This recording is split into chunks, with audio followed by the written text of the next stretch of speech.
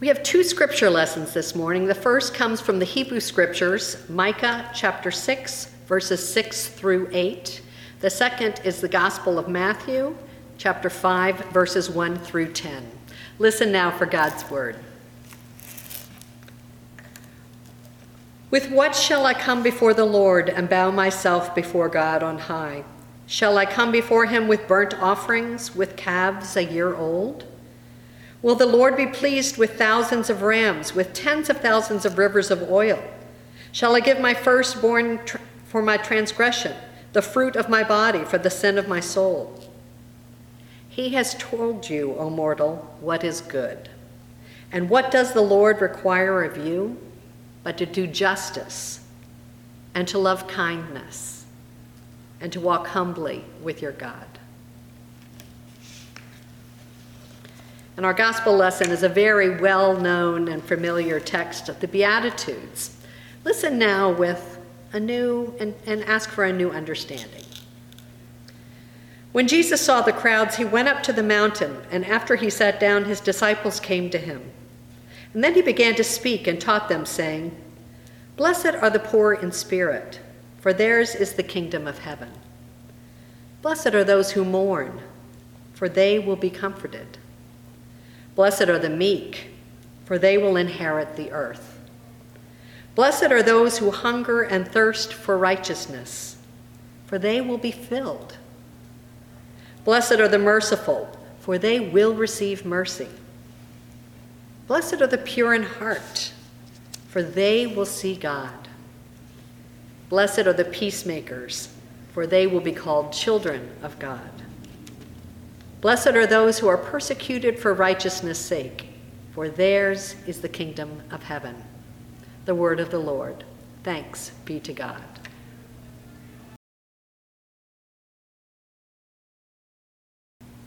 We continue with our sermon series on Gary Gunderson's book, Deeply Woven Roots, Improving the Quality of Life in Your Community. Last week I talked about the idea of Gunderson, of that of accompaniment, the side-by-side ministry that we're called to in the journey of faith.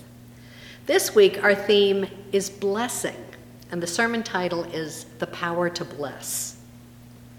It may be a difficult concept to grasp. So let's start with our scripture. In Micah, perhaps the most famous of all the scriptures in the Hebrew text.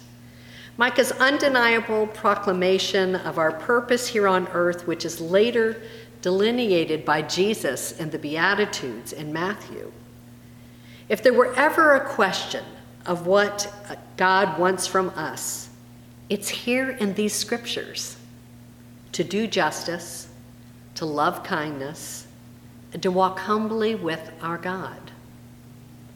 And we might look at it this way. The Micah passage addresses the what we are to do, the actions, and the Matthew passage addresses how we do that.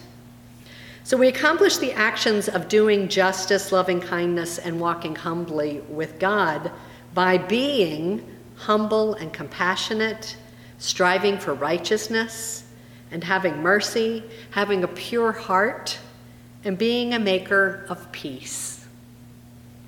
The result of doing and being these things is that we are a blessing to others. Being a blessing to others.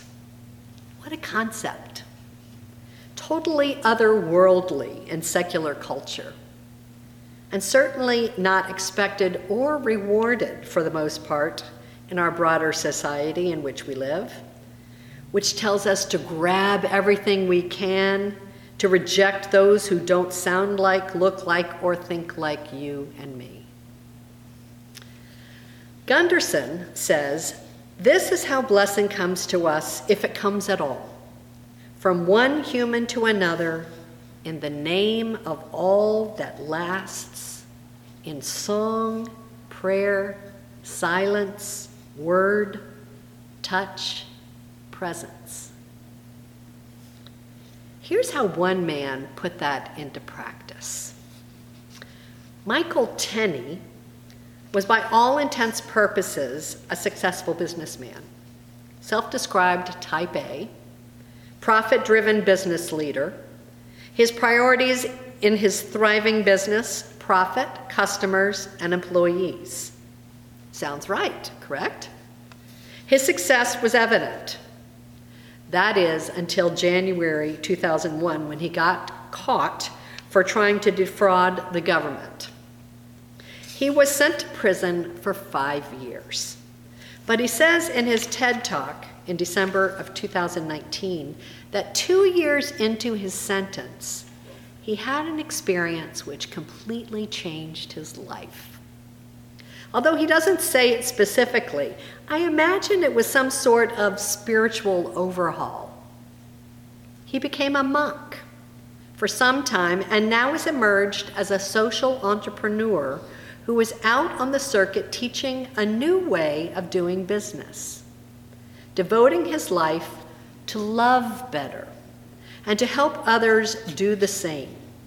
He believes that making love a priority in business is beneficial as well as profitable. Based on his research, he outlines in his TED Talk how standard business priorities of profit, customers, and employee actually guarantees a company's premature death. But great leaders and profitable companies put loving their employees at the top, doing whatever they can to improve the long-term well-being of their team members to grow and thrive. Then come the customers and the goals of the organization. And profit, he says, comes naturally as employees know they're cared for. And he cites even Herb Keller from Southwest Airlines as an example of that. That's fascinating to me. Tenney's realization of being a spiritual blessing, my words, to others by loving and putting people first, even above profits. But Gunderson says blessing also comes in community. He says, we do not have the power to bless ourselves when we need it most, just on the edge of sliding away. The power to bless exists between people when they gather at the intersection of human and holy. Only a community can say, bless you, bless us, yes, yes. So what might it look like as a church to align its mission with the idea of being a blessing to others? I think Round Hill does a pretty good job of that. But I recently came across an article which told the story of one congregation blasting wide open that idea. Last year, more than 137 million Americans struggled with medical debt, according to a CNBC report. And those costs, usually unexpected, are reportedly the top reason people take money out of their retirement accounts or file for bankruptcy. Those who cannot pay usually have to face collection agencies. One congregation in Birmingham, Alabama, which actually happens to be Leslie Kahn's former congregation, amazing, recently celebrated its 70th anniversary. In honor of that landmark, they decided to hold a fundraiser to benefit those in need. For its fundraiser, St. Luke's Episcopal Church, Leslie's old church, partnered with Rest in Peace Medical Debt, a nonprofit organization founded by two former debt collection executives that works with donors to purchase and forgive medical debt from the neediest cases up, according to its website, by purchasing debt on pennies on the dollar. Reverend Cameron Nations, the associate rector at St. Luke's and organizer of the fundraiser, said he found out about the organization through Emmanuel Memorial Episcopal Church in Champaign, Illinois, which last year partnered with Rest in Peace Medical Debt to forgive $4 million in medical debts. Nations had grown up in that congregation and was amazed since it's a small congregation with no major donors. So in this case, the Diocese of Alabama quickly got on board, donating just more than $10,000 to kick off the fundraising efforts. And the church then raised $68,000 of their own, mostly from parishioners, although there were others from the community who pitched in as well. Because hospitals sell off unpaid bills at discounted rates, the church and Rest in Peace Medical Debt were able to buy $8.1 million in debt for just $78,000.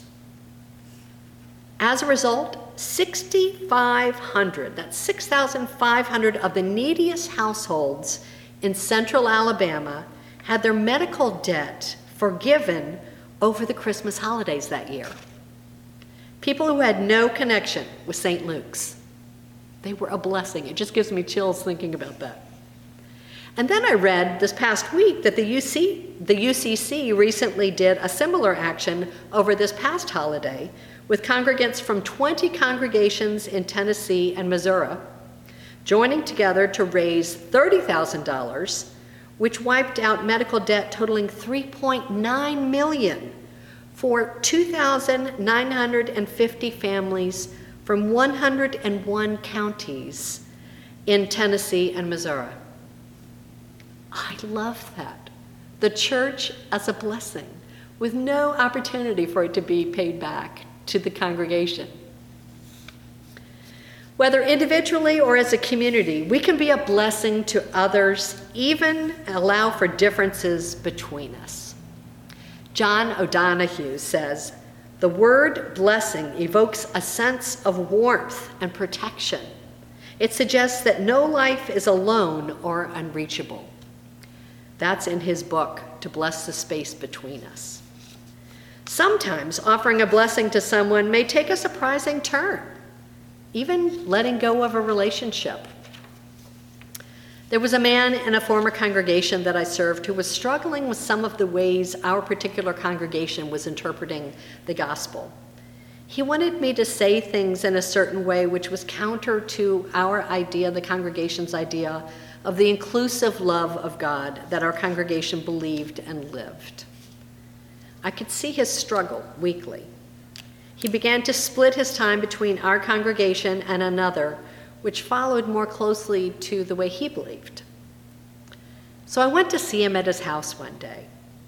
We had a long talk about his beliefs. And I told him in a loving way that the other congregation was probably better suited to his beliefs than ours was. And then I said, "I bless you on your way." He was so relieved. No one was angry or hurt. There was an acknowledgement that our paths were just different. We had warm interactions after that when we saw each other socially, and even occasionally when he came back to visit our congregation. And sometimes blessings can be misunderstood. Back in my first congregation in Scarsdale, I was taking our confirmation class over to another house of worship, which was over in Queens. It was a Hindu mandir. And when I was traveling with the confirmation class, I was driving the car and I said, "Hey everybody, let's do a random act of kindness. Let's provide a blessing." And so as we were crossing over one of the bridges and the tolls came, we told the toll taker, I said, "We want to pay for the person behind us, but please don't tell them who we are or anything like that." And of course, behind us drove up a black Mercedes. So I said, "Okay, remember we do this anonymously." So we zoomed off and started going in between traffic. Well, wouldn't you know that the Mercedes started weaving in traffic too to come up to us, and came up on the passenger side where the confirmand was. And the man looked very agitated, and he motioned for us to roll down the window, and he goes, "What are you doing?" And the confirmand said, "We're just doing a random act of kindness." And the man was so mistrustful of what was happening. He goes, "Why are you doing that?" And the confirmand just said, "We're offering a blessing. We're doing a random act of kindness." and we just drove on. But it was so interesting that he had a hard time receiving and misunderstanding blessing. The idea of being and offering a blessing is not just a Christian concept. Did you know that one definition of the word namaste, accompanied by a small prayer gesture, comes from Sanskrit and is used among Hindus? The God in me sees the God in you. Or the divine light in me sees the divine light in you. And blessings really reach deep within us, don't they? O'Donohue says, in the parched deserts of postmodernity, a blessing can be like the discovery of a fresh well. When a blessing is invoked, it changes the atmosphere.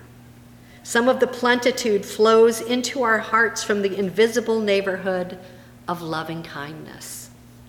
In a dead wall, a new window opens, he says. In a dense darkness, a path starts to glimmer.